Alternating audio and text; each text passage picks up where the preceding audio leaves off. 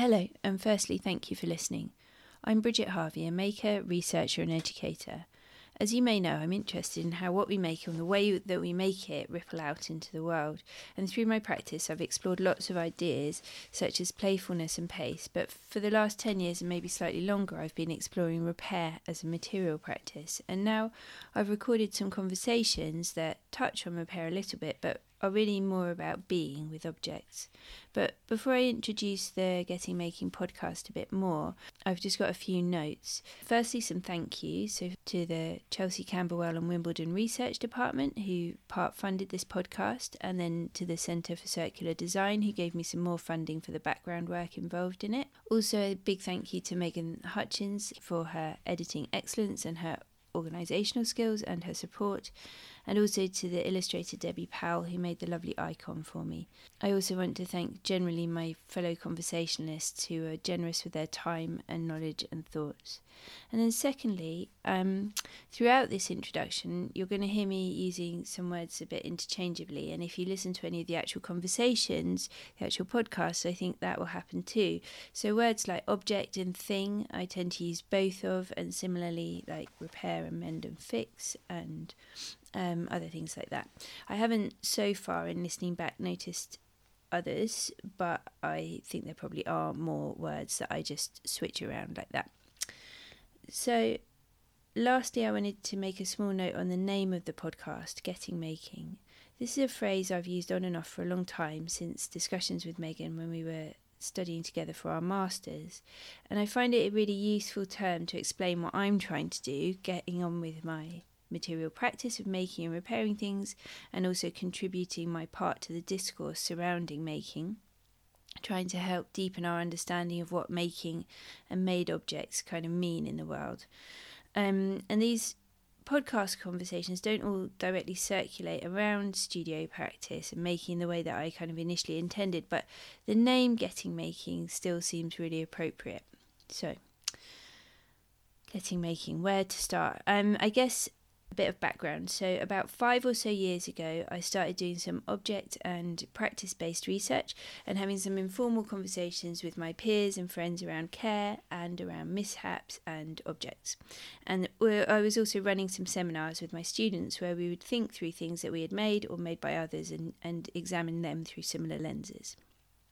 And then about a year ago, I decided to start recording some of these conversations as they were becoming more interesting and more pertinent in the world that we live in now. So these became the Getting Making podcast, which you're now listening to the introduction of. Loosely speaking, I started out thinking I would record some conversations about making and caring for objects. And that's because I think care manifests itself in practices such as dusting and placement of objects and repair and maintenance work, obviously, and more. And I think care can be a form of stewardship or professional knowledge, and it can be applied to something that's yours or belongs to another. And the discourse on care is quite diverse, but it naturally tends to focus on living beings or objects of cultural significance rather than making and living or working with and otherwise experiencing objects. Or culturally insignificant objects. I also thought I'd record some other conversations about how failures and mistakes and mishaps and all of that kind of area affect our making and our objects. And this stemmed from my understanding of mishaps, to group those words just under that one. So mishaps as being part of a growing discourse, but one that seemed to me to often be about a journey to success. And for me, I really think that mishaps are kind of inherent in making and living with objects, and they're really kind of vital. Like, we learn a lot from them, and without those mishaps or mistakes or failures, we'd lack certain perspectives. And then I think both of these topics, kind of care and mishaps, are clearly linked, really. I see them both as being commonly experienced, but without necessarily a universal form, and as being material and emotional experiences, and sometimes both at once. And that experience of care and of mishaps kind of connects us to others, human and non-human. Anyway, so I intended these conversations to kind of expand those discussions and maybe like clarify them a little bit, which I think they have done, but they actually all circled back to care in one way or another. I spoke to a philosopher and a writer, an artist, activist, curators, conservator, makers, and I wonder if now, in this time of climate crisis and other humanitarian crises, and also about overconsumption and the understanding that we now have of the impacts of our things and the way we use them, and our carelessness with our things and the materials that they're made from, I wonder now if care in its myriad forms is really something that ties us together. I like the definition of care offered by my dictionary, that care is serious attention applied to avoid damage, risk or error, which my dictionary then also expands with care being concern or interest, affection or liking, to be willing to do something and to look after and to provide for the needs of someone or something. The people I speak to in these conversations are all serious about things, whatever their interactions with them, and are serious about their practices, whether it's making things, curatorial or conservation work, or another form of engagement with creativity.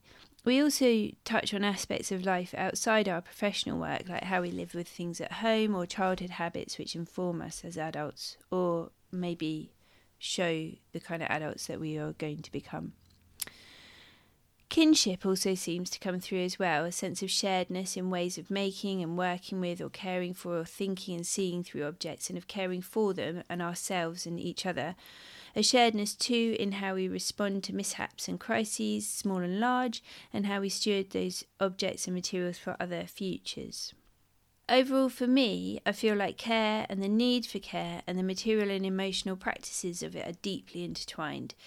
Care is embedded in things, in objects during making as we steward them and their materials, and a particular form of care seems to be in some of us as we grow up understanding the world through things, in collecting and organising and touching and having them.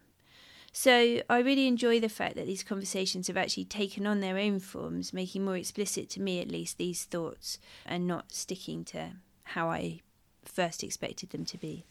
And hopefully you'll enjoy them too.